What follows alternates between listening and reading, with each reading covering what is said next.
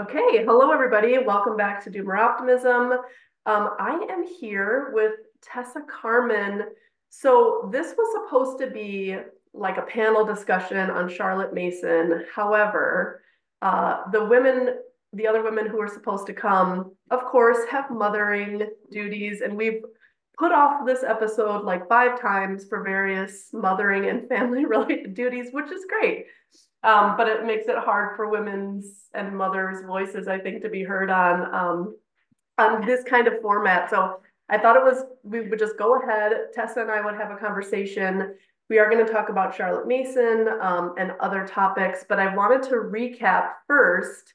Um, Tessa and I got to meet in person at the Front Porch Republic Conference in Madison, and that was super cool. So I just wanted to like hear your take on that experience, and then maybe you can introduce yourself a little bit, and then we'll jump in. So welcome. Great. Well, thank you so much for having me on here, Ashley. This is really, really exciting.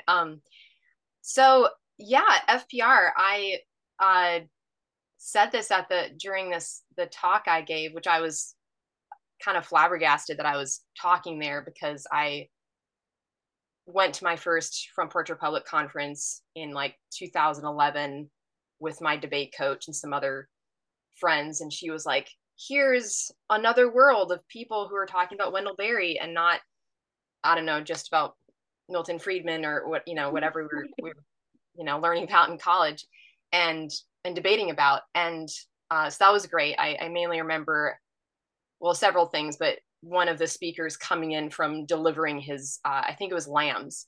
He was like, hi, I'm a little late. Sorry. I got to go back after this. That's Um, so fun. so that was really great. And then, yeah, and then had been following FPR's work and wanted to be at this conference, especially since Paul Kingsnorth was speaking. And then we ended up speaking too. So that was cool. And it was, so that was really, really cool to just be able to speak there where people I've looked up to and also friends of mine have spoken at other conferences, and to speak about a topic that I think about a lot nowadays, living as humans in the machine age. Yes. Um, and meeting other people who think about that a lot too, or at least like living that out, right? Yep. So yeah, it was really fun, and I think that was maybe the biggest, maybe most striking thing was we are meeting other people who are thinking about this, and hopefully people who thought I was the only one thinking about this know that they're not the only one, and hopefully Yeah. they'll Yeah. Yeah. find And your talk was so good. I loved your talk so much. It was so soulful and practical, which are my two favorite things.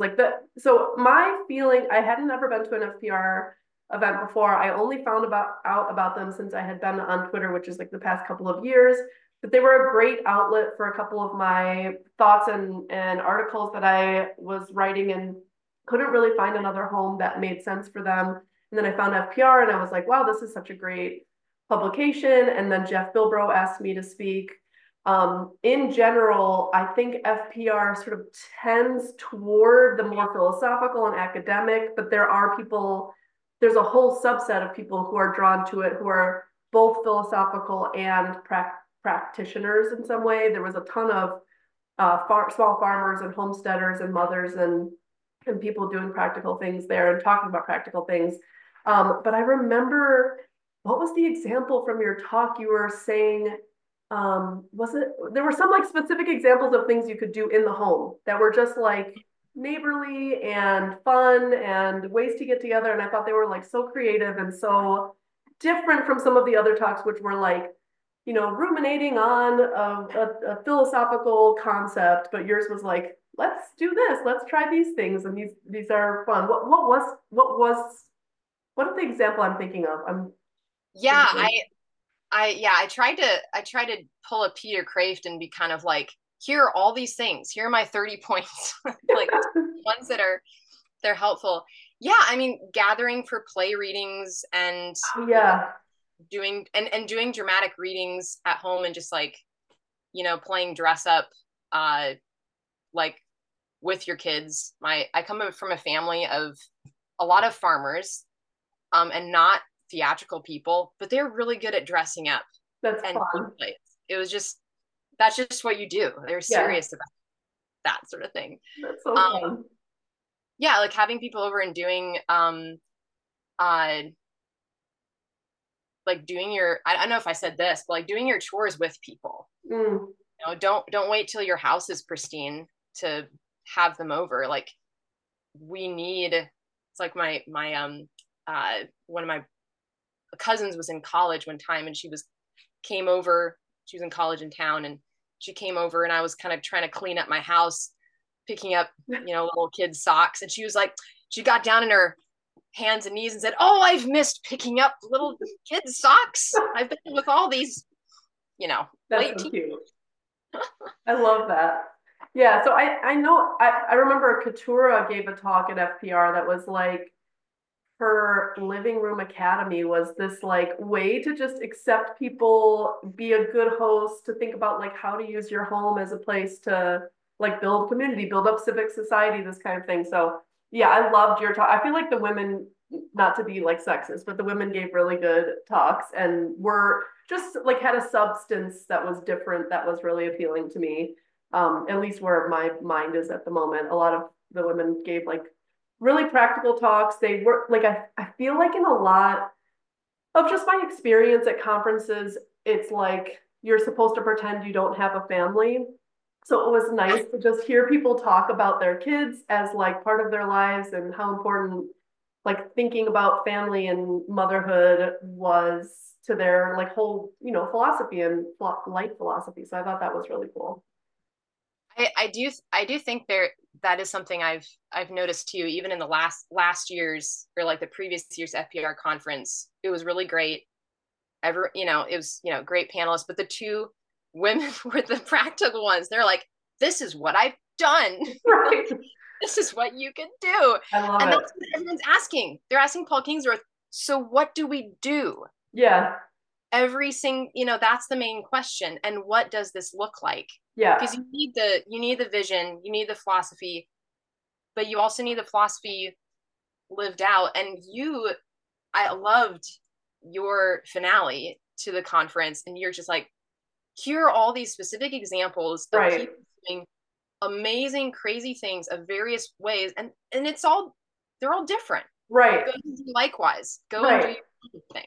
Yeah, yeah, that was fun. I thought like, well, that's my whole thing is like just pointing out examples that are like super accessible, practical, but also just like a little zany and fun, and bringing the sort of meaning and soulfulness back into things. So it was super fun. It was like at first I was like I have to do a PowerPoint presentation because I could describe all these people, but it's like so much more fun with pictures. And so I was really cute that at the conference, I was the only one with a PowerPoint presentation because I had never been there before, but I was like, I'm using it. I'm sure nobody else is using one, but I'm using one. I'm going to go against the grain. And everybody booed me, like jokingly booed me. So I was like, I'm Yep. using a Yep. PowerPoint. It was really cute. But I think it was fun. It was totally different, but fun. Um, okay, Yeah. so speaking of practical life philosophies that can then be put into specific practice, let's talk about Charlotte Mason. I think a lot of people, my experience is a lot of people have not heard of Charlotte Mason. So I only kind of know about Charlotte Mason for the past couple of years. I think like in the middle of the pandemic, I organized a homeschooling class where I brought in 5 different parents who had significant experience in different philosophical approaches to homeschooling. The first one was like traditional well, not traditional, I guess basically like classroom schooling brought into the home. So like workbooks, Right. textbooks, whatever.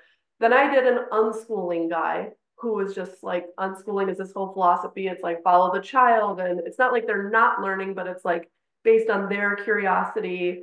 And then I did a project-based learning woman who whose kids were basically like building games and coding and doing like this MIT program and like basically trying to complete projects as the learning experience. And then I had Roxanne come and teach about Charlotte Mason, and that one class out of the group was like it's like this very holistic. My understanding is very homesteading based. There's a lot of practical, like actually doing things in the home. There's hymns, which I think is really sweet. There's like music involved in it, and great books and literature that are like sort of part of the Western canon, which I thought was kind of cool. And so anyways, yeah, tell me, like, let's do just an intro to what is this, what is the background on who is Charlotte Mason? What is the overall curriculum? And then we can kind of dive in. Yeah, yeah. So part of my mission is to bring Charlotte Mason beyond the pocket of homeschooling that where she's really popular right now, which is wonderful. But I think she is this incredibly important thinker that someone's got to write several PhD theses on her. So here goes. So she was born in like 1842, I think it was, died in 1923. So she was living during a time where, education, there's still like these education movements in England, right? Where like, it's not like compulsory education has been introduced for everyone yet. People are, starting the Sunday school movement and starting free schools. Cause like, we need, the miner's child to be educated too, and not just the people going to university or entering the clergy and stuff. So it was kind of a nice time where there was a lot of interest in educating people well and raising people well, but also there wasn't a ton of oversight by the state yet. There was interest, but not a bunch of oversight. And there's a whole story that could be told about why Charlotte Mason's work was lost after a few years after she died, and partly it's because of the post-World War II world, like modernization, just all this stuff. Like she was forgotten until Karen and Dean Andriola, I think it was, discovered her work. And it was basically sort of thing like, this box we're going to throw away, like that sort of level of almost forgotten. And they're like, we're looking for another way of educating our children. We're living abroad in England. Wait a minute. There's someone who's thought through this stuff. Let's republish them. I got the 6 volumes of her work right here. And it even has a blurb from Elizabeth R., Her Majesty the Queen Mother. Cool. So there you go. Wait, and I'll just interject briefly that this history is so great because one thing we like talk about a lot on this podcast is like, when should we have stopped? Like what is the period of history where we should have like we've invented enough, but I don't actually feel like we should have stopped, but there are periods in history where the like intersection of modern invention with the folk ways of knowing that were like sort of evolved from the past kind of came together to make like just a super high quality of life. And it's like, it sounds like Charlotte Mason is right at that moment where it's like, you hadn't lost all of this like historical folk way vernacular knowledge, but then you do have like sort of the ability to use modern scientific like enlightenment thinking or modern inventions to make life slightly easier than the historical 10,000 years of agricultural civilization. So it's like I think a lot of us are sort of interested in that period of time, like how did people live in that period of time, or what did they think, and not losing that kind of knowledge. And what comes to mind for me, I'm in my new house in Chicago, and it was built in 1925. And so I've been like looking at all this like 1925 design, and it's like super cool. It's made industrially, but at a small scale. but it's really beautiful and ornate, and like there's a real like focus on beauty still. That's like this traditional sort of I guess value to really make beautiful things. And so anyways, this just reminds me of all that, that like looking at this one little period of history, it's so, like how you describe this curriculum and philosophy sitting in a box, like almost lost. That resonates so much. There's so much like that where we're all like trying to rediscover these things that were like little nuggets that are necessary now at this point in history. Yeah, no, that's such a good point, because she, in so many ways, when even though Charlotte Mason's writing in a time where there are more just basic civic institutions are working, there's like folk knowledge is a thing. It's also right at the turn of the century with all this shaking the world, and she's dealing with all that. She's an Anglican Christian, has a really interesting, she was actually a single child effectively, and never married, but she ended up dedicating her life to teaching, and started all these schools, including schools like, here's the free school for really low income kids, and here's this group where like these aristocrats are funding these different organizations. Like she was just like all this networking of stuff, and like these teacher training colleges and such. But she's thinking about Darwin and Marx and the new historical criticism of the Bible and stuff, and she's like, okay, like just by the by, especially when it directly applies to maybe something she's talking about with raising a child in a particular developmental stage, she gives examples of how do we think about the past in view of everything that's shaking up. And she is amazingly level-headed and just even keeled. She's like, well, let's see what has actually changed, right? Like, what has human nature actually changed? No, Plato is still relevant, but also she says, look at all these new insights that science is bringing us. This is great. And she uses the word scientific a lot to kind of back up, like, this is scientific, and not in the kind of incredibly reductionistic way and sometimes propagandistic way we have nowadays. So it's kind of funny to read. It's just like, this is scientific. What are you talking about? There's like, no, it's like more of a full idea of like science knowledge, and just like we see now how there are grooves that are made like in your brain, in your body, when you have a habit that's made. And how do you, like, that is part of your body and soul are interrelated. So how do you develop a new habit? You do have to regroove it. So she gets into that and just like, this is great. This helps us with, forming the human being. So she does, she was also friends with the Chestertons. Okay. Which I just love that little tidbit of Frances Chesterton, or Frances Blogg, was Charlotte Mason's secretary, and then she went and got married. But I love the idea of like G.K. Chesterton, Frances Chesterton, they also could not have kids. And that was a great tragedy to them, but they made up this pact where they were going to involve kids in their life whenever possible. Like they would go to the more packed with children train car, over the other one. Like and then they, have the kids to do nativity plays and see their live donkey and stuff. Cute.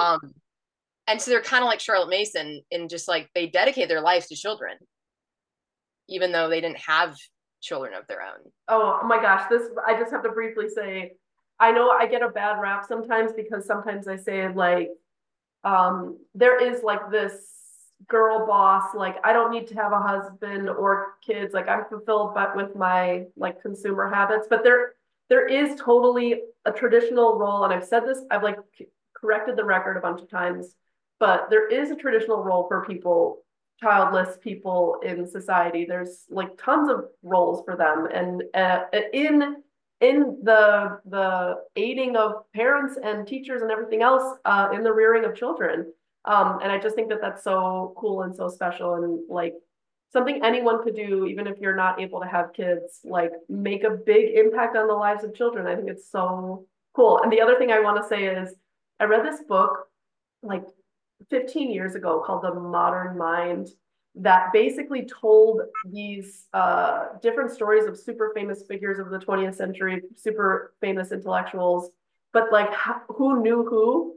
And I always find those stories so cool. Like, you know, Marx is writing to this guy, and it was like, oh my gosh, they knew each other and they corresponded, and they like so the whole book is not just about the ideas, but like how they came together with these famous figures. And I just love the idea that we could be in the our little FPR group could be such a group, but like I feel like we could, I just think it's really cool to think about these like really awesome figures knowing one another and influencing each other's thought, Yeah, and just like the normal everydayness of their time. Like I was thinking about C.S. Lewis recently, because he, just saw an article about him that reminded me of something I got struck by when I read more about his life and realized, oh, he didn't have a easy home life at all. He wasn't just sitting there writing all his books with no interruptions.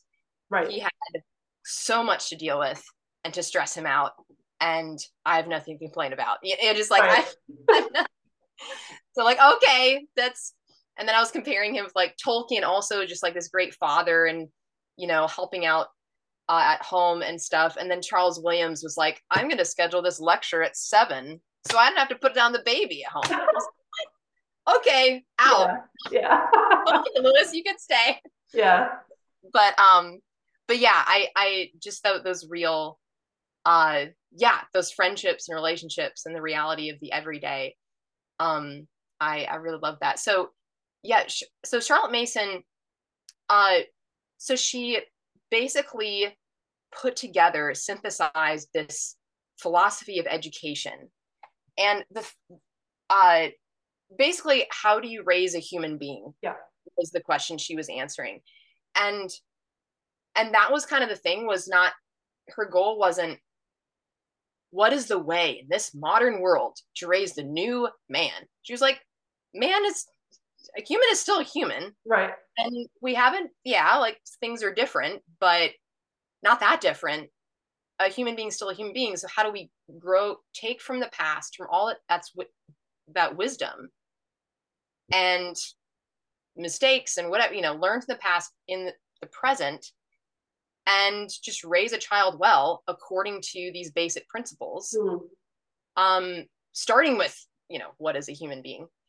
And she never called her, I mean, it is a philosophy. Like, she has a method with that philosophy, because that was what she was all about. Like, how do you do this? She was teaching people how to do it, these colleges, and training governesses and mothers. And she had a distance education course for mothers who were, just being a mother, but you could do the correspondence. And, it was not the Charlotte Mason method. It was not about her. Like, we say Charlotte Mason now, but she's like, just how do you raise a human being? And so what do you got to do? You got to get people united around this, especially parents. And so she started the Parents National Education Union. And then there was these, PNEU groups, schools all over England living this out. And they had a journal called the Parents Review that she edited, and they would just like have pieces on manual labor, or how to teach natural history, or a review of a new book, or how do you deal with this character challenge in your 5-year-old or 15-year-old. They talk about boarding schools, because this was England, and sometimes you send your kid to a boarding school during high school. And it was just this really, and reports on, this local natural history club, this is what they're doing, or this lecture is happening, and here's a report in the lecture or on the discussion. And that's what she was doing, just starting all these colleges and then and writing, gathering her lectures into 6 books where she just kind of goes through like, okay, well, this is what you do at home. This is what you do during the school age, no matter where you are, right? You might be at a school. You might have a governess at home. You might be a miner's family and you don't have a maid. Right. But maybe this person does have a nurse. And so make sure the nurse is educated, like knows what your method is. Yep. And what, just if you're living in a tree house, it just wherever you are. Yeah. Principles. So, and we can talk about some of those basic principles. But that's what she did. And all those schools are, yeah, they kind of died. Again, with modernization and stuff. But what I like to think is that like all these young people who wrote tributes to her after her death, like, and many other people, like Lord Baden-Powell, who started the scouting movement. He was like, she inspired me to start the Boy Scout movement. Oh, really? Cool. So I love this story. So he writes his like kind of scout handbook, his first scout handbook, and she finds the textbook and she's like, this is great. This goes along with the philosophy, and good education is observation and deep attention to the world around you. This is excellent. I'm going to add this to my curriculum in my teacher training college. And so then this general is walking along outside, ambling along, and he hears his son call out to him and say, like, Dad, you're dead. I shot you. He's like, what are you doing in the tree? And then he looks in the other tree and his governess is in the tree. And the boy's like, you weren't looking around. You weren't observing your surroundings. I love it. And the general's like, what are you doing? And governess is like, oh, we were having a scouting lesson. She's like, just graduated from Ambleside Teacher Training College. So yeah, she's like, oh yeah, that's attention to the world. Yep. Let's do that. I love it. That's taken in. But that's one of the big things is I think her philosophy education, it can't really be summarized easily because, how can you summarize a human being, right? Right. But that's what makes her work so helpful, is that she gets into the details of every developmental stage from birth to adulthood. Really, like her teachers would come to her school and say, all right, I'm here to learn to teach. She says, no, you're here to learn how to live. You're here to learn how to observe, how to do brush painting. You're gonna go do scouting outside. You're going to read and with deep attention, and you're going to form relationships with things of beauty, with people, with your neighborhood, with history, because that's part of your heritage. And that's what she says. She says education is the science of relations. And that so much, I mean, you can go back to that in every single level. Like, did you enjoy that book? Did you have a relationship with that book? I don't care how good of a paper you could write about it. Did you have a relationship with it? Right. Did you love the characters, or else it's no good.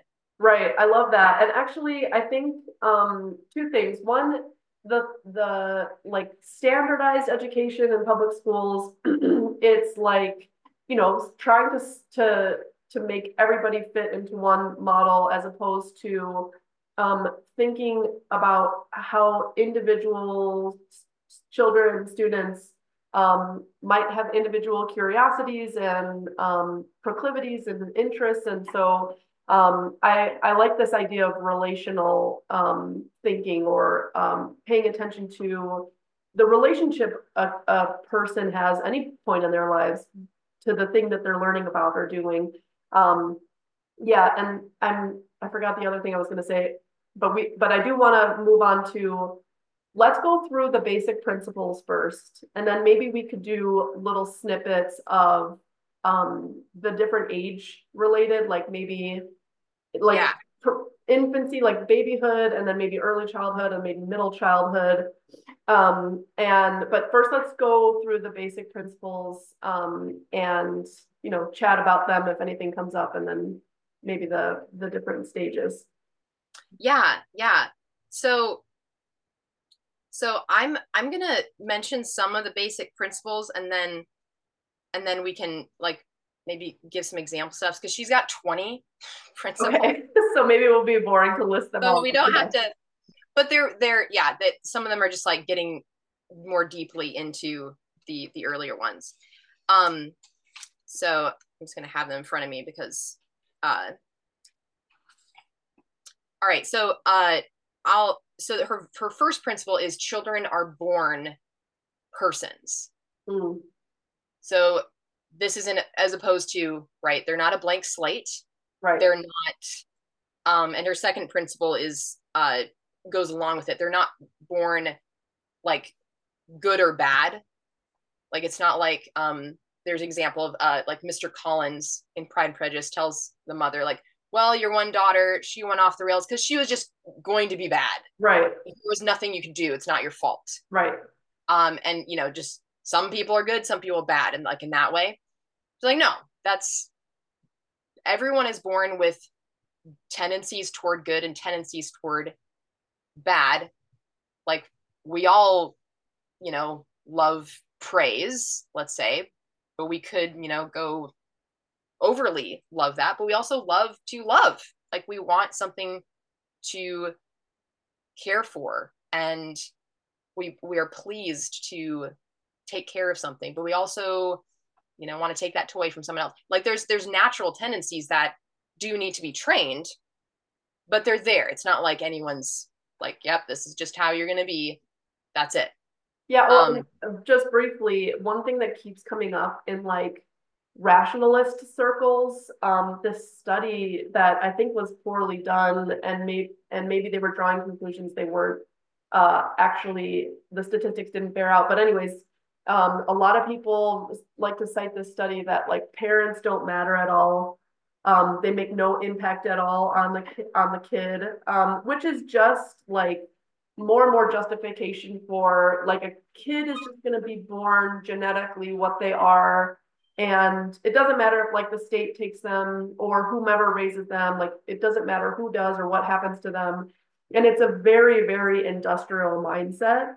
And I like this, like, the ways in which we cultivate children and have relationships with them matter quite a bit. And I think it's just really, really important. And I think it's something that I'm always fighting with people about is the spreadsheet brain concept. But it's like, I think a lot of people want things to be like controlled and rational, but actually it's much better to lean into the holistic relational and realize that like the ways in which you like steward and tend children or gardens or whatever else actually does matter. It's not just like, this seed has in it the genetic material to blossom into a plant, but it can only do that with a certain kind of tending or a certain kind of, environment. So yeah, I think that's really important. And I think a lot of people now tend to underestimate how important that is. And I think they just kind of think like,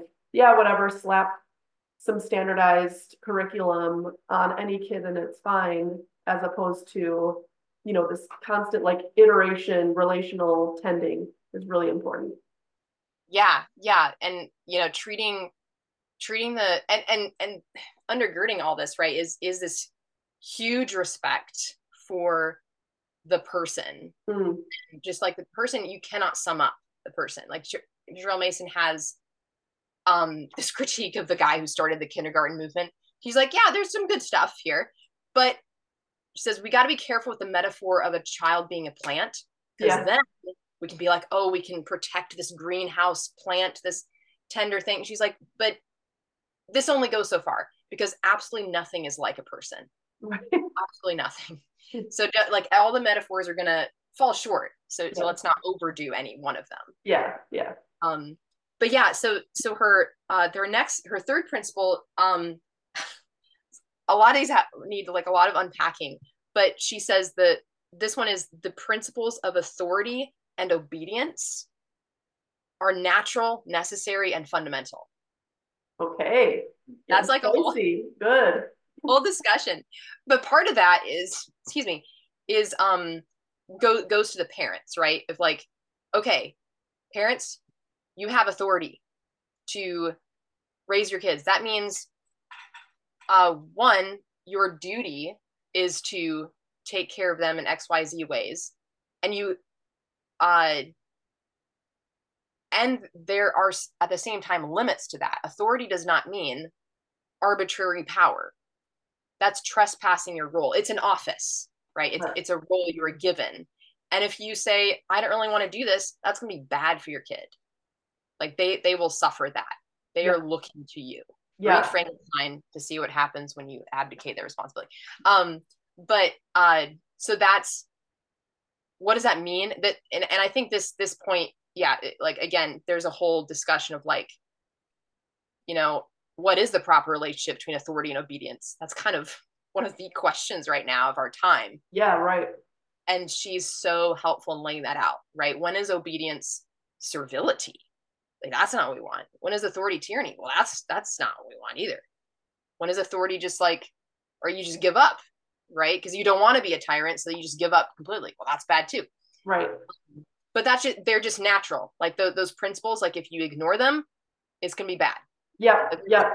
Just part of the world. That's really good, and I think it's worth pointing out that this is where my thinking about civil society comes in, because we have tended over the past century or so to think like the state could legislate an authority, a set of norms, like making things crimes, making things punishable.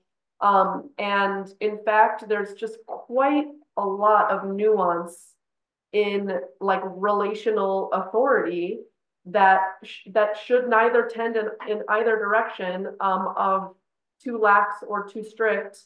And it only really happens in civil society, like in relationships between people and through practice. And there's really no way to abdicate it. And I think a lot of people just think like, or I'll just call a bureaucracy on this person, like the Karenization.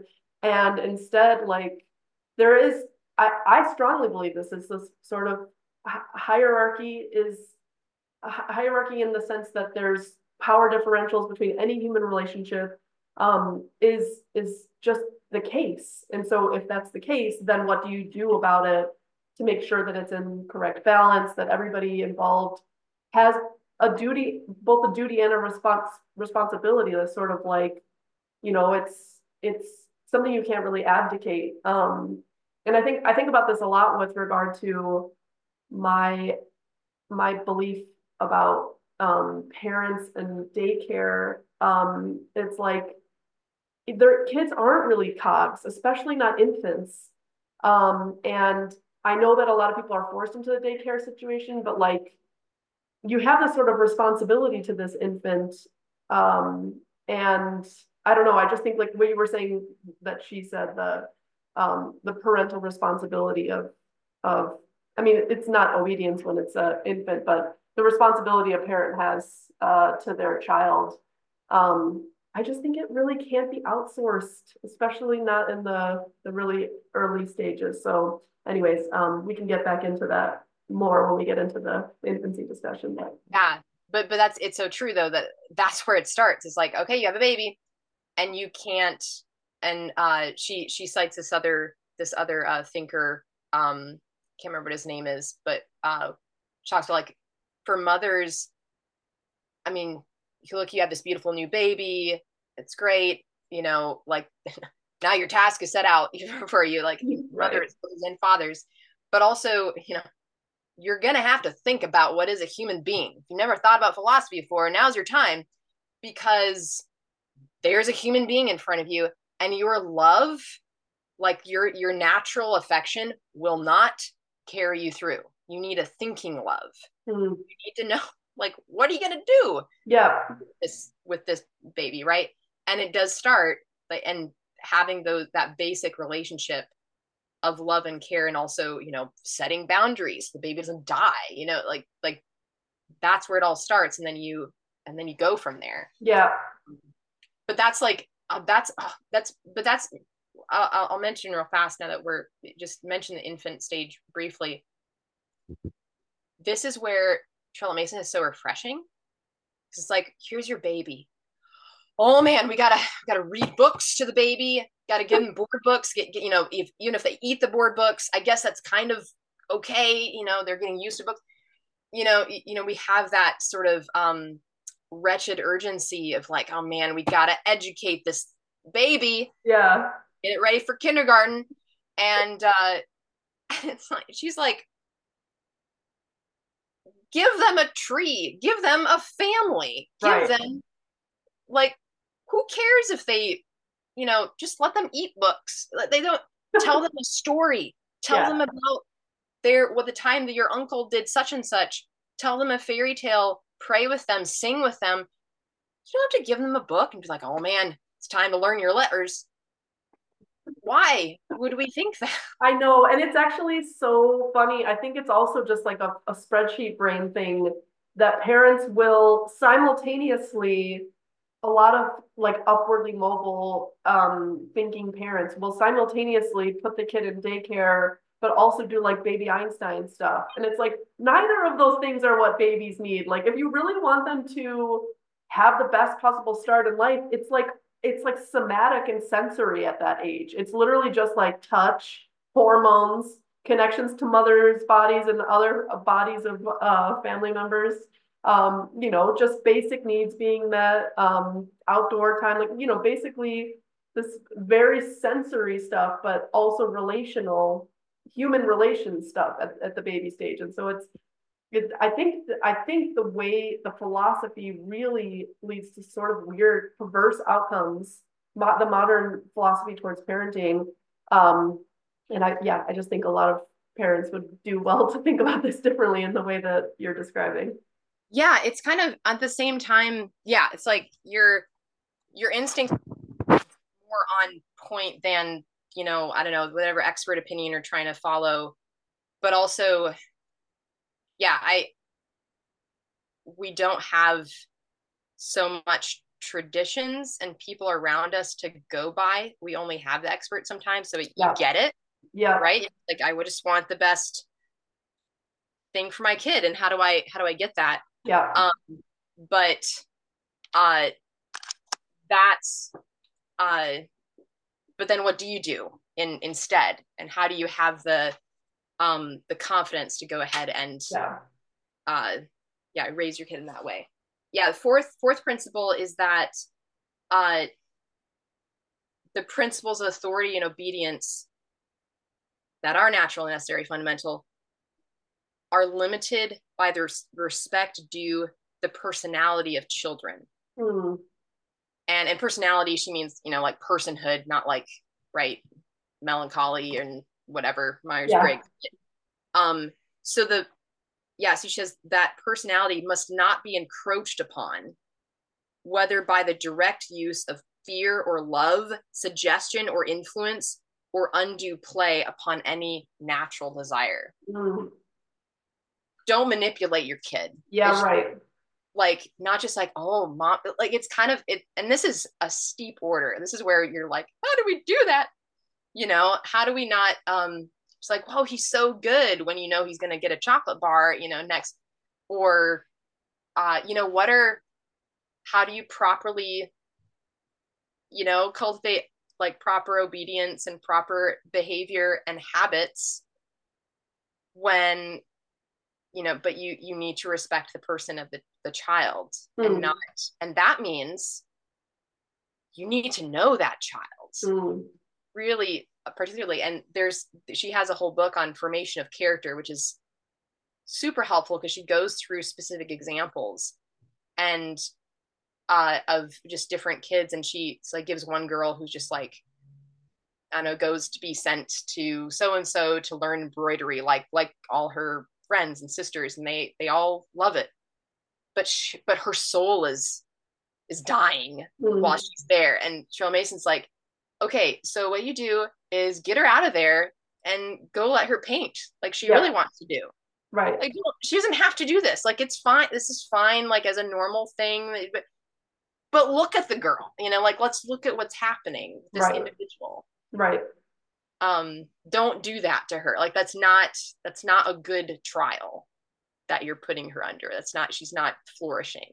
Right. So, And some, I'm assuming she means some challenges are appropriate and some are arbitrary or arbitrarily enforced from some, that's in a way that's not respectful of the personhood of the child. yeah, there's a ton of, and this is one of those challenges, right? It's just like, oh man, like, how do you raise a human being? It's an incredibly complex process. Yeah. Right. You can't. And so this is, I mean, again, like, the biggest thing is, her principles are so helpful and her work is so helpful, but the most important thing is seeing it done in real life. Yeah.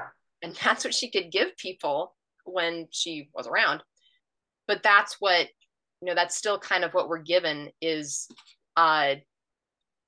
we got to find our own people, kind of like, okay, I think this person is doing this sort of thing well.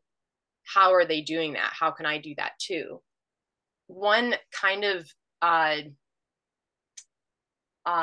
idea of Charlotte Mason is that she's like, oh, that's the nature study lady where you like flit about in the woods. Right. She's just like, go and explore everything and they'll just naturally be like, the world, it's amazing. And it's like, well, no, it's not like that. And she's not actually like that. But yes, like there's something true there. Right. But she does, like, one of her fundamental principles, which a lot of so the next three principles are basically like they kind of sum up the rest of it in a lot of ways. Is okay. Education is an atmosphere, it's a discipline, meaning a series of habits, and a life. So, and by education, she means just living a life that's truly alive and flourishing. And this is where just like, is the Charlotte Mason method for this person or that person? It's for all humans. Because all humans are meant for relationships with goodness, truth, and beauty, and ultimately with God. And there you go. Like, and here are the principles to carry that out. And they're gonna look different in your specific situation. But so the atmosphere, right? Your atmosphere will not be like, honey, you better. I mean, I remember looking at the atmosphere, your home is especially important, especially right in those early years. Doesn't matter if your kids go to brick and mortar school later or not. The home is amazing. It is central. There's nothing you can do about that. That's just how it is. So the home, as well as, the home, school and everything, needs to have the proper atmosphere, which means it should have an atmosphere of wonder, an atmosphere of love. If everyone's stressed all the time, that's not going to be great. It's okay to be stressed sometimes. But if you're like, oh man, we got to read something classic quick, listen to some classical music. Okay. Yeah. Just like, who's interested in that? Right. But if you're living it out, that's if your home is a place of making. I always go back to this, right? And instead of like the consumer household where just like, well, here we are waiting for our food and entertainment to be brought to us. But if you're doing it, there's so many ways to do that. You can be drying herbs, you can be reading out loud, you can be be singing. And that's just life. That's like, how do we raise our kids in a Charlotte Mason education? It means that for us, it means we have people over to have Irish folk music sessions. And we dance and if we have our kids sign up for dance lessons or sing, learn dancing or piano or something, we don't do that so that they can have a piano recital or become a professional piano player. It's so that they can play piano. Enrich their life.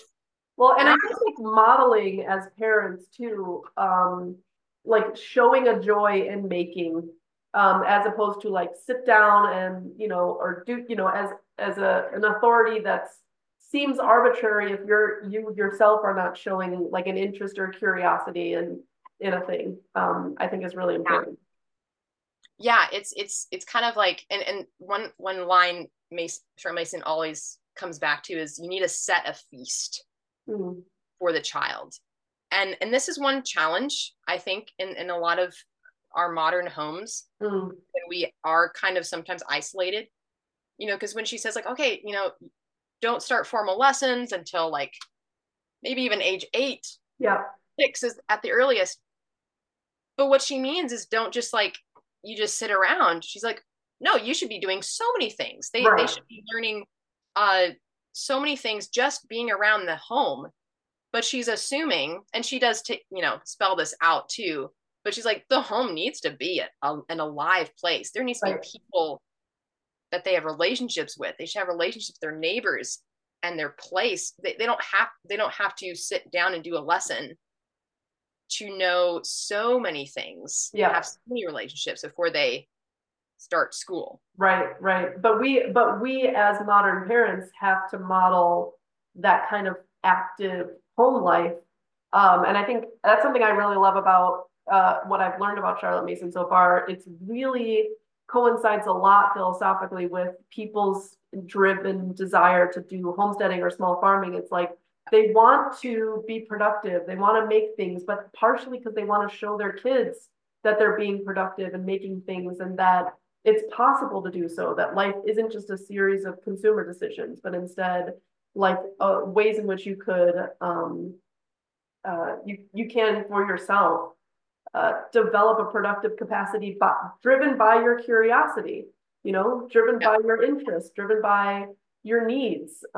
Even if it's saving money, you can be driven by that, but that shows a sort of value of thrift. So yeah, I just think it's super important for it to come sort of from the parents. But should we switch over to some examples, some age based examples? Sure. Yeah. Yeah. Um, so so the discipline part, education is a discipline, basically means it's a habit. Yeah, So and habit is probably one of those absolutely it's absolutely huge in Charlotte Mason. So and this is part of what's going on in, well, this is the main thing other than relationships that is going on in the earliest years, mm, is okay, just the habit of obedience, right? Like, and the habit of attention, the habit of tidying up after yourself. mm, Um, and all those things will then be the bedrock for when you do more stuff, right? And this is where, I meet moms who are just starting out, like they have little kids and they're like, well, okay, I will, think about education in a few years. It's like, no, no, no. You want to start it now. I mean, the yeah, habits, that is their education. And Cheryl Mason talks about like people, sending their kid to school and be like, oh, okay, finally someone's going to take care of my kid. you're right, She's like, no, no, no, that was your job. Like, it's right, never too late. There's always redemption. Don't worry. But that's what you're supposed to do, yeah. is lay those foundations. And it's one of those things too, where like, developmentally, um, you know, developmental stages are stages, but at the same time, a lot of things that are good for kids are good for us, and they help keep us accountable, like we're Mhm. talking about. So like rhythms, when your infant, and you should you should have a rhythm to your life. That doesn't mean this like schedule. Oh man, we don't want to get into debates about sleep scheduling and stuff. Baby schedules, yeah. But I think that's so indicative of our time, right? Again, it's kind of that spreadsheet mentality that you mentioned. Yeah. Like, yeah, but what are we gonna, just like, no, no, no. Just like, just a rhythm. Like, this is when we eat, we're all together, then we sing a song, and have it's just part of a healthy, ordered life, and not a life of chaos that will stress you out. Yes, actually, so okay, I have a mini rant on this, which is that I Go for think my sense with infancy, pregnancy to and childbirth and early infancy is that I think that we basically have been spreadsheet brained into thinking to ignoring all of our instincts it. and sort of diminishing our power to be pregnant and to give birth and to feed and care for infants. And I think basically like we've over medicalized the process, made it all about expert opinions and made it all about like pathologies. Yeah. And and then it basically like makes people scared because we're animals and we want our offspring to survive. And so then we think like I've got this pathology and I need my baby to survive. And so I need to like solve it with this high-tech medical intervention, whatever. Whereas I think if you kind of could let go of that philosophy and mentality and accept play up your power and instincts, then there's this difference, what you were just saying, between a rhythm and a schedule. A schedule is like control. Like I have friends who pump breast milk exclusively just so they can know how much milk they're giving because they have to know how much milk they're giving. And I was like, I never knew how much milk I was giving. If the baby is growing, I don't need to know. But they have the scientific mentality like, I just have to know the exact number of ounces and I have to write it down on a spreadsheet. And that's how I'll know that the baby is thriving and the baby has to go to sleep at this time. And it's like just such an industrial cog in a wheel mindset as opposed to a rhythm. And I think a lot of people, when we're talking, you were talking about habits, um, kind of when they first become mothers, new mothers, and that they have these infants at home, are just sort of reacting like, what is going on here? Like, I'm just reacting. Like, I don't even know how to deal with this because they have never in their lives up until that point been driven by like instinct and rhythm and the ability to like pay attention to the baby's cues and their own bodily cues and it's like this huge shift. If you can do it, it's so magical, but it's so hard for so many people, especially with the confines of like nobody to teach you, you're all alone in the house, you've got maybe your spouse is at work, maybe you have work yourself, and so you're like trying to follow on biology and rhythm like despite all of those challenges. And so it's not easy, I'm not saying that it is, but if you can, it can be this sort of like beautiful habit formation where it's like maybe you nurse when the baby's hungry and you fall asleep together and you make yourself nutritious food, and as the baby turns into a toddler they can see you making food and be involved and picking up after yourself and leading by example and picking up after the baby, and then the toddler learns like, oh, we pick things up after we're done, as opposed to this like get on a schedule or like pick up all those toys before your nap time or whatever. Instead, it could be this really beautiful thing, but like you were saying, the atmosphere is really important. The approach to it, the vibes, I guess. Yeah, yeah, yeah. This is yeah. It reminds me of all these parenting books. They're like the French way of parenting and how I Yeah, learned from them, or the other way. And the thing is, it's kind of like what Michael Pollan wrote about food. He's like, find a food tradition, just find one. It doesn't matter which one right. because it's got all this stuff. It's a tradition, and maybe you're coming from nothing. And all those books about how I learned from the French or how I learned from whatever the Scandinavians something. Well, they tend to often it's the person is like, I'm a neurotic New Yorker and I don't know anything Yeah, yeah, because I was not taught, right? yeah, Like it's not your fault. But I read it and like, well, I know some Midwestern grandmothers who are okay. yeah, Like you could learn from them too. You don't have to go to France, but maybe you do. If you need to yeah, learn certain things.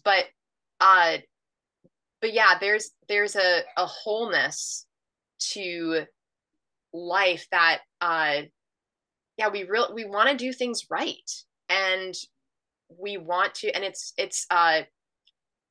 really yeah, I mean, I was home alone, with my first baby, and just like, well, here I am. yeah, I'm gonna talk to my husband a lot when he comes home because I'll have all these thoughts, and then I'll call friends and say, do you want to get together? And they'll be like, you know what, I need some introvert time after my day at work. And I'll be like, fine, that's fine, Yeah. your introvert time. Yeah. But it's hard. But Yeah. one of the great blessings was that we did not have internet access at home. Mm. And I didn't have recourse to looking up, I don't know, all the symptoms or Right. pregnancy or having a baby. I could focus if I wanted to ask someone. I had some books, but I also I did have a mother-in-law and my mother, like I could call people, but I could also pay attention to my child. Yeah. And figure out what worked well for us. And it was incredibly lonely time. Yeah. And I think, but one of the things that helped was knowing that it's not supposed to be like that. Yeah. It's not like, well, this is what everyone deals with. It's like, well, actually too many people do deal with this nowadays, but this should not be. And so now, but I know how that is now. Yeah. Now I know what other people might need when they're in this situation. I can tell them it's not meant to be like that. Yeah, and without going down this rabbit hole too much, I'll just say I do want to have this woman on who is interested in.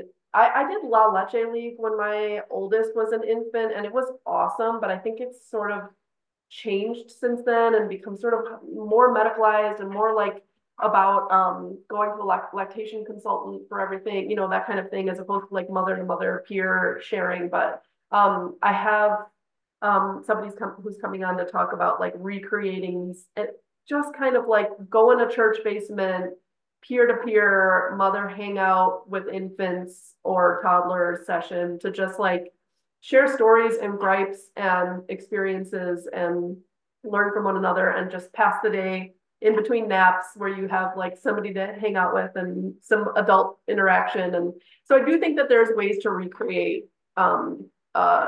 in the modern context, these kinds of things. But before we go too far in that, let's move on to, I think early childhood and infancy is pretty similar, is my understanding, like kind of just learning in the home, following curiosity. Is there anything else on like early childhood before we get to like middle childhood, a more formal education?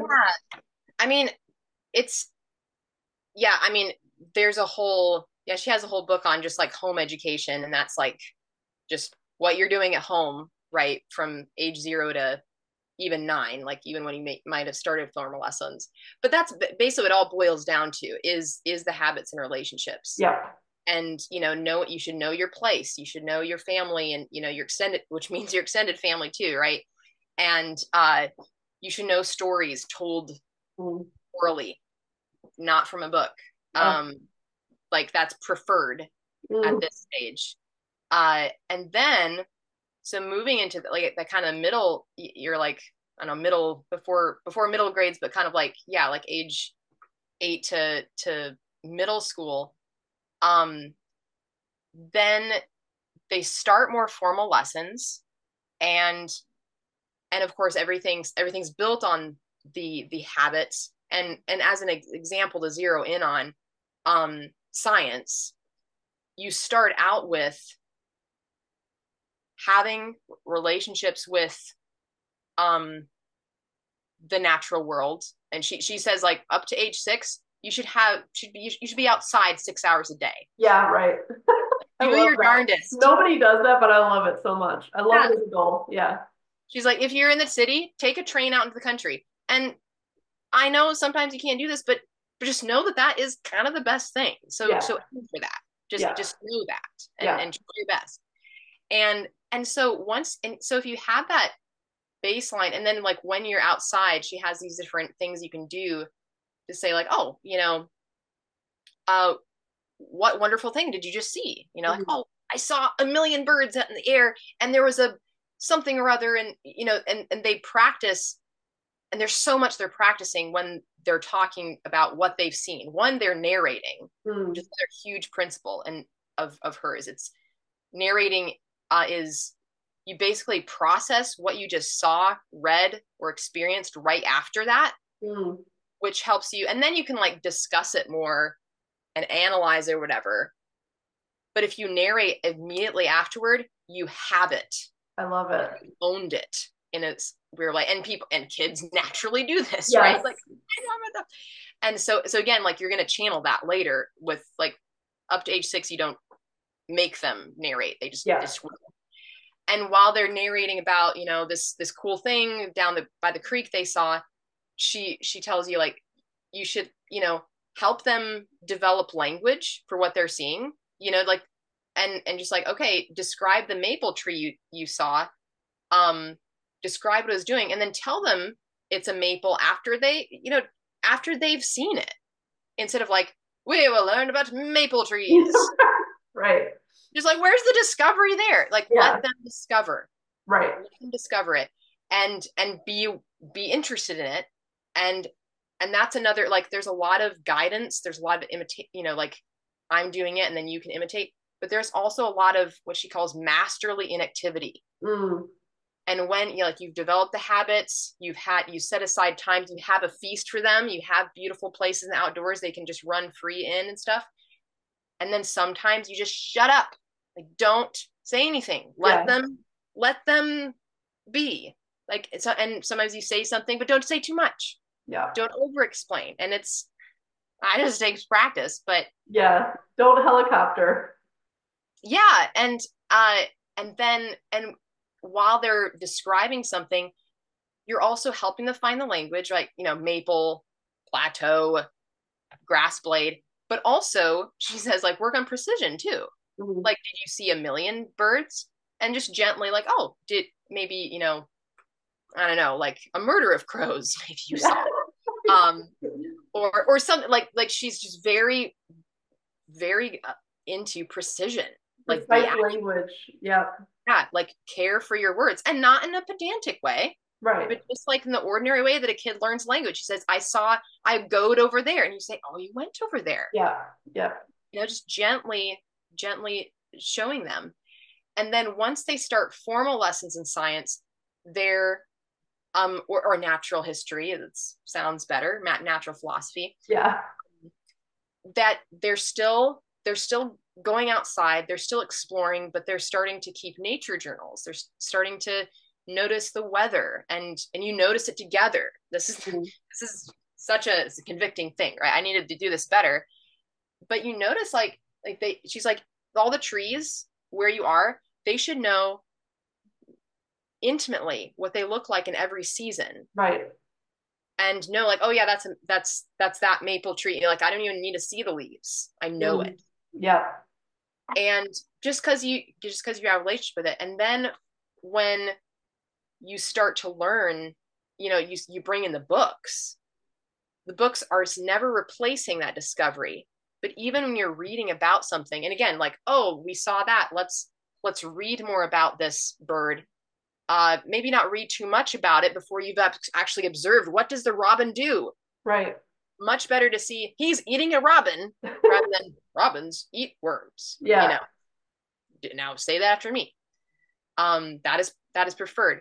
And then what kind of books do you use? You know, a lot of people have heard this, that living books are what you want. She said, don't get books that talk down to kids. Don't get books that dumb things down. And it doesn't mean that, like, you might not use a book that's like has simpler language. It still should be good language. It should be beautiful. There's no reason, you know, it's not, and this is one of those things where people are like, oh yeah, kids don't like vegetables, or, you know, like they think, like, well, give them good vegetables. Right. Give them a chance. Yeah. Instead of like, oh, children don't like music that happened before their time. Where did they learn that? Right. That is a learned behavior. Right. I listen to 8 tracks. Yeah. Not of Mozart, but, you know, other things. And so you're reading the book, but it still has that philosophy of discovery and attention. And the kind of book should have, the books should be highest quality, because why would you have it any less? Yeah. And why would you want to spend so much time narrating those books, you know, reading them and then either telling about them or maybe painting a picture of what you just read about, there's various ways of narrating. She does this with paintings. Like you look at the painting, you study it, you close your eyes, see if you can see it in your mind, and then you narrate back. You don't say, the teacher doesn't say, now what are the 10 symbols that you noticed in that painting? And you're like, oh man, hope I get the right answer. Right. That is, anti-relationship, right? It's like, no, like we'll set up, you set up the book well or the painting well, and then let the meeting happen. Let the encounter happen. And this is where narration is amazing, because it addresses the individuality of the child so kind of simply. It's just, okay, here's this beautiful thing, narrate it. It might not be your absolutely favorite book. That some kid will be like really turned on by something in math, or really turned on by learning about cardinals or something, and then he'll keep on going there, but that might be his in to other things. Right. Just like, if a kid is learning about being, saints or something, one kid might be like, man, St. George, he's really cool, he's a knight, and also a saint is like that. But another kid will be like, I'm not into knights, but I'm intrigued by this girl, feeding a poor man with her own water cup or something. Like there are different ways toward wonder. Yeah, well, and this is something I've been thinking a lot about, which is that I think there is, like, in something like unschooling, that similar kind of principle of, like, follow the child's interests. But I have come around to the fact that you also need to curate intentionally what kind of gets put in front of them. They're not going to just happen to find like some great book stories. Like they're not going to go seek that out at a library or something like that. Like you do as a parent, I think, have to be quite intentional about what kind of education you want to give them, or what kind of sources you want them to be exposed to. And I was going to ask, I looked around on this Ambleside online, which is like the Charlotte Mason website for people who want to use this curriculum, and it's free. But she has, or at least they have, like a set books that actual tells you what the book list is for different ages. Is that what you use? Is that like in alignment with Charlotte Mason, or like there's a set book list and I'm sure you could go off of it, but there's like these foundational books? Yeah. So, yeah, first, that's an excellent point. And I think one of the fun things too is just like, you get to curate, you get to introduce your kid to all sorts of stuff, and they're gonna enjoy probably all of it. Yeah. And it's okay if they don't enjoy it right away. You just throw it in front of them, fill your house with beautiful books. Yeah. It's gonna make a difference. But also, and some of those things might become their favorites. You don't know which one will become their favorites, but they'll all be good. Yeah. But you don't, like you don't just say, okay, child, what do you want to do? Right. Like, as if they have, like, well, what is there? Yeah.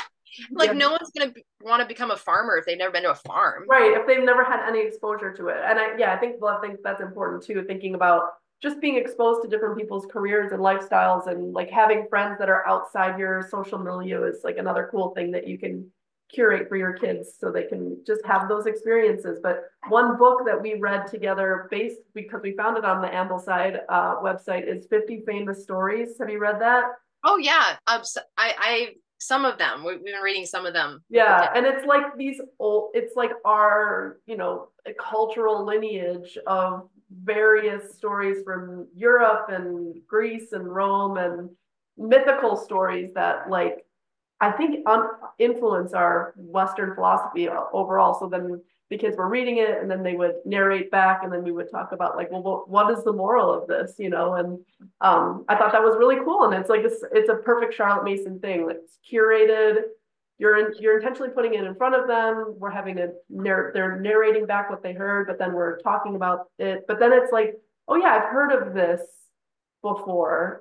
You hear these references in our culture to these various characters, and mythical characters, and so it's like, okay, this is the origin of that. And it's nice to equip your kid with that kind of information, I think. Cultural, you know. Yeah. Yeah, those like fairy tales and myths and Bible stories and stuff, they and legends, it's kind of, I mean, they're folk in a lot of ways, like the kind of folk art that high art is eventually made out of. Yeah, But you know, you can't, they're both good. It's not like yeah, one better than the other, yeah, but folk art is the soil that, you know, it's like the ordinary, just rich soil that the fancy meal might be made out of, but you don't have the fancy meal all the time. That's just yeah, for high yeah, holy. exactly. Um, So yeah, sorry, I got us off track, but oh yeah, anything more just to round out like the practical of the middle childhood curriculum that we haven't yet touched on, any other major component to the curriculum we didn't touch on? yeah. I mean, narration is, yeah, it is a big part of that. And I'll say too, it's one thing great too is like you hear what the child heard, right? And you're just Right. like, oh, you didn't get that part right. So we can talk about that, or like that detail. You can talk about that. And it's it's starting that foundation of, I mean, again, like this is the case even when they're an infant too, but like, but especially so now, where they are doing the learning, they are Yeah. doing work. Yeah. Like you got plenty of work to do too, but you know, it's uh you don't lecture and then give a test. You don't do that. You read something, and you know, sometimes it's better like, okay, introduce the book, because sometimes an old book needs proper introduction, and then let the kid read it. Hmm. Let him have a relationship. You guide him through it with like maybe understanding from context and stuff. But when a child responds to that, and whether it's a text or, you know, piece of art or something, she does the same thing with math. It's like, okay, here's this. Okay, now what happened? Hmm. You know, what did we just do? Yeah. Okay, now you do it, sort of Yeah. thing. Yeah. And it's just this basic principle of learning, such that when you get to the older grades, you are able to build on that, such that it's like, okay, go take your class with um, Milton and maybe Edward Gibbon, you know, just like Yeah. Yeah. go do your history lesson. Here's the book. This is your teacher. Yeah. This is your curriculum. Yeah. We'll talk about it later, but like just go to the Yeah, and actually this reminds me so much of my feelings early on about attachment parenting, which is that like you set this good foundation and good like relational I guess way of relating to one another that just falls into a pattern, a set of understandings about how things work.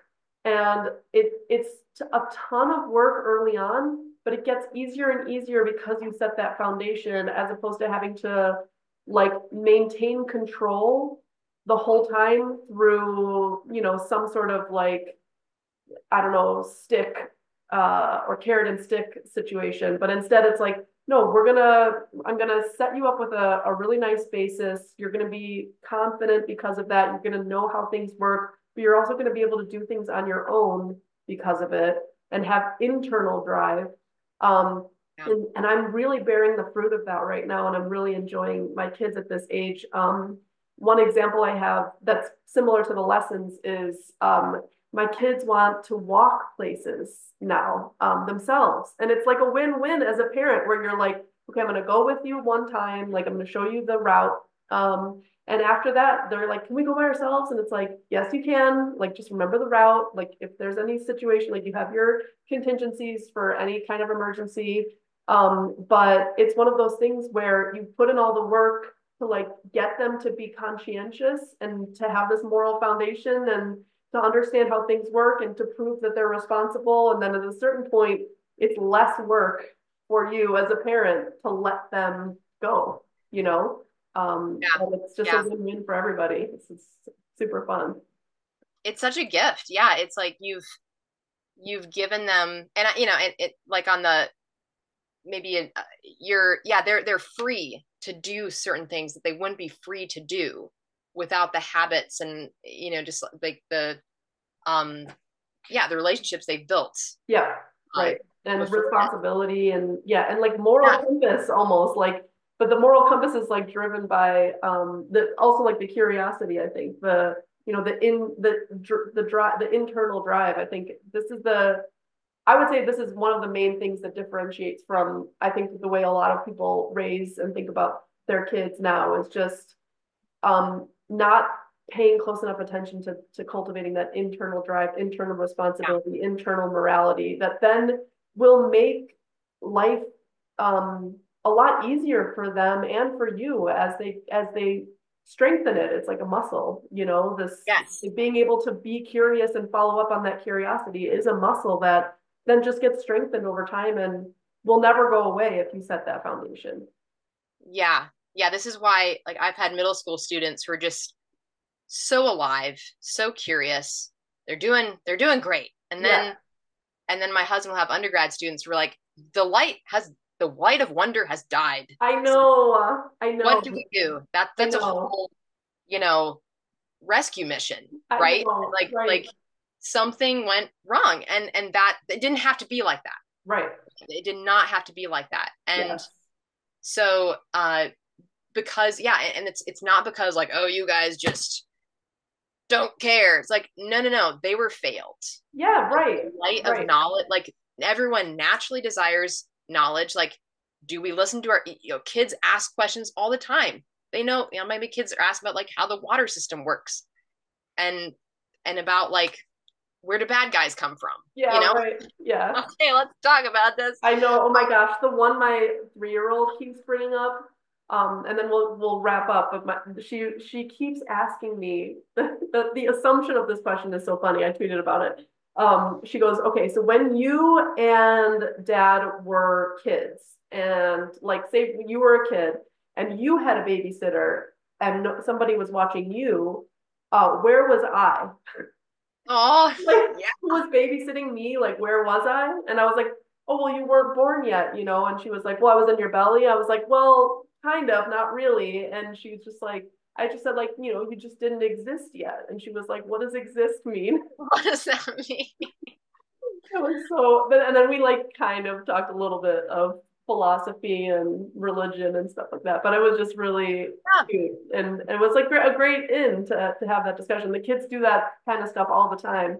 Okay, so as we're wrapping up, there's a million things we can continue talking about, but like big picture, why should why would it be good for our society if more parents did a method like Charlotte Mason? And then secondarily, like, how can people with all their modern life challenges get into this? And like, I would just say from my experience, um, it's the same thing with homesteading, like, and I feel the same way about homeschooling. Like, it doesn't have to be an all or nothing thing. Like, you don't have to like adopt this entire curriculum and plan your whole life around it just to be able to do some of it. Like, there's so many principles here that can work, even if your kids are in school, regular school. Like, you could be incorporating in their whole lives from infancy on through adulthood. You could even Yeah. have these kinds of conversations and principles with adult children. So anyway, so let's first say why this would be a good thing for people to adopt, and then how to get into it. Yeah. Why and how? Yeah. So why I think is because uh, one reason is that we're really confused about what it means to be a person. And we tend to treat people like machines too often. And we are not machines, is the only problem with that. And it doesn't work. And it's bad for us. So Charlotte Mason uh, reminds us of the complexity of the human being and the end of the immense beauty of human life and what we're meant for. Mhm. Uh, and this is like when you get to the older ages too, right? Like you're gonna your kids are asked big questions.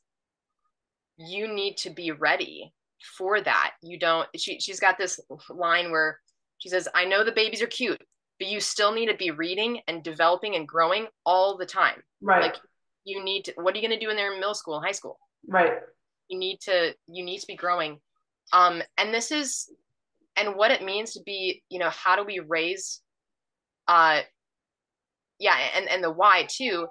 This is not just for parents, right? Like you said, this is about, what do human beings need? And there's a lot of parallels between her work and Simone Weil, and she's like, what's the needs of the human soul, right? Mason brings that out too, of like, what does a human being need?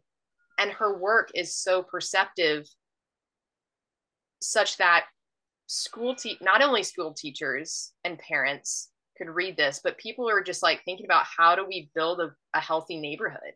Yeah.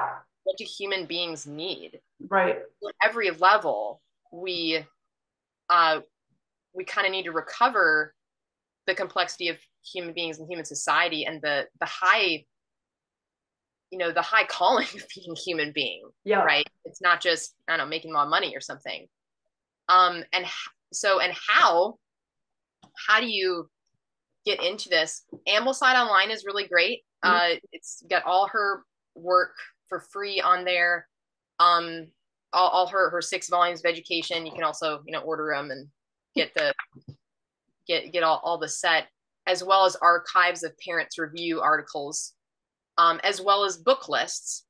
The book lists are really helpful, especially, people reading the website probably are English speakers, and so those books are just like for English speaking people.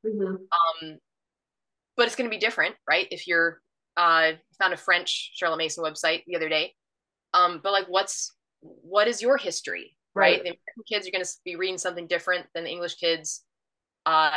She writes about, you should learn French, English people. So you're not one of those English people who go to France and be like, oh, what was that? Come here, garçon. She's like, that's not being a good neighbor. Yeah.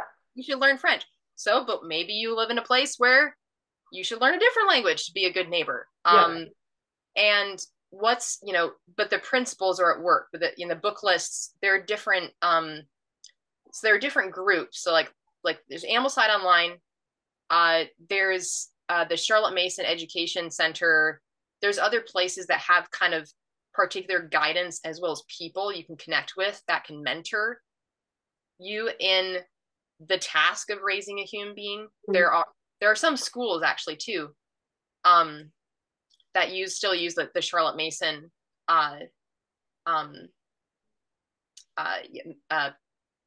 Philosophy. Yeah. Again, she talks about the difference between a method and a system. Yeah. It's not a system, but she's like, but we need a method. Yeah. Because everyone's asking, but how do we do that? I might be on board with the philosophy. Like, yes, the person's amazing, but what do we do with my kid right now? Right. How do I train these habits? And that's where she comes in. Like, she is there for the method. She's there for the specifics. She's got tons of wisdom for every stage of a human being's life. And then you build on that, right? For, and also like taking those principles.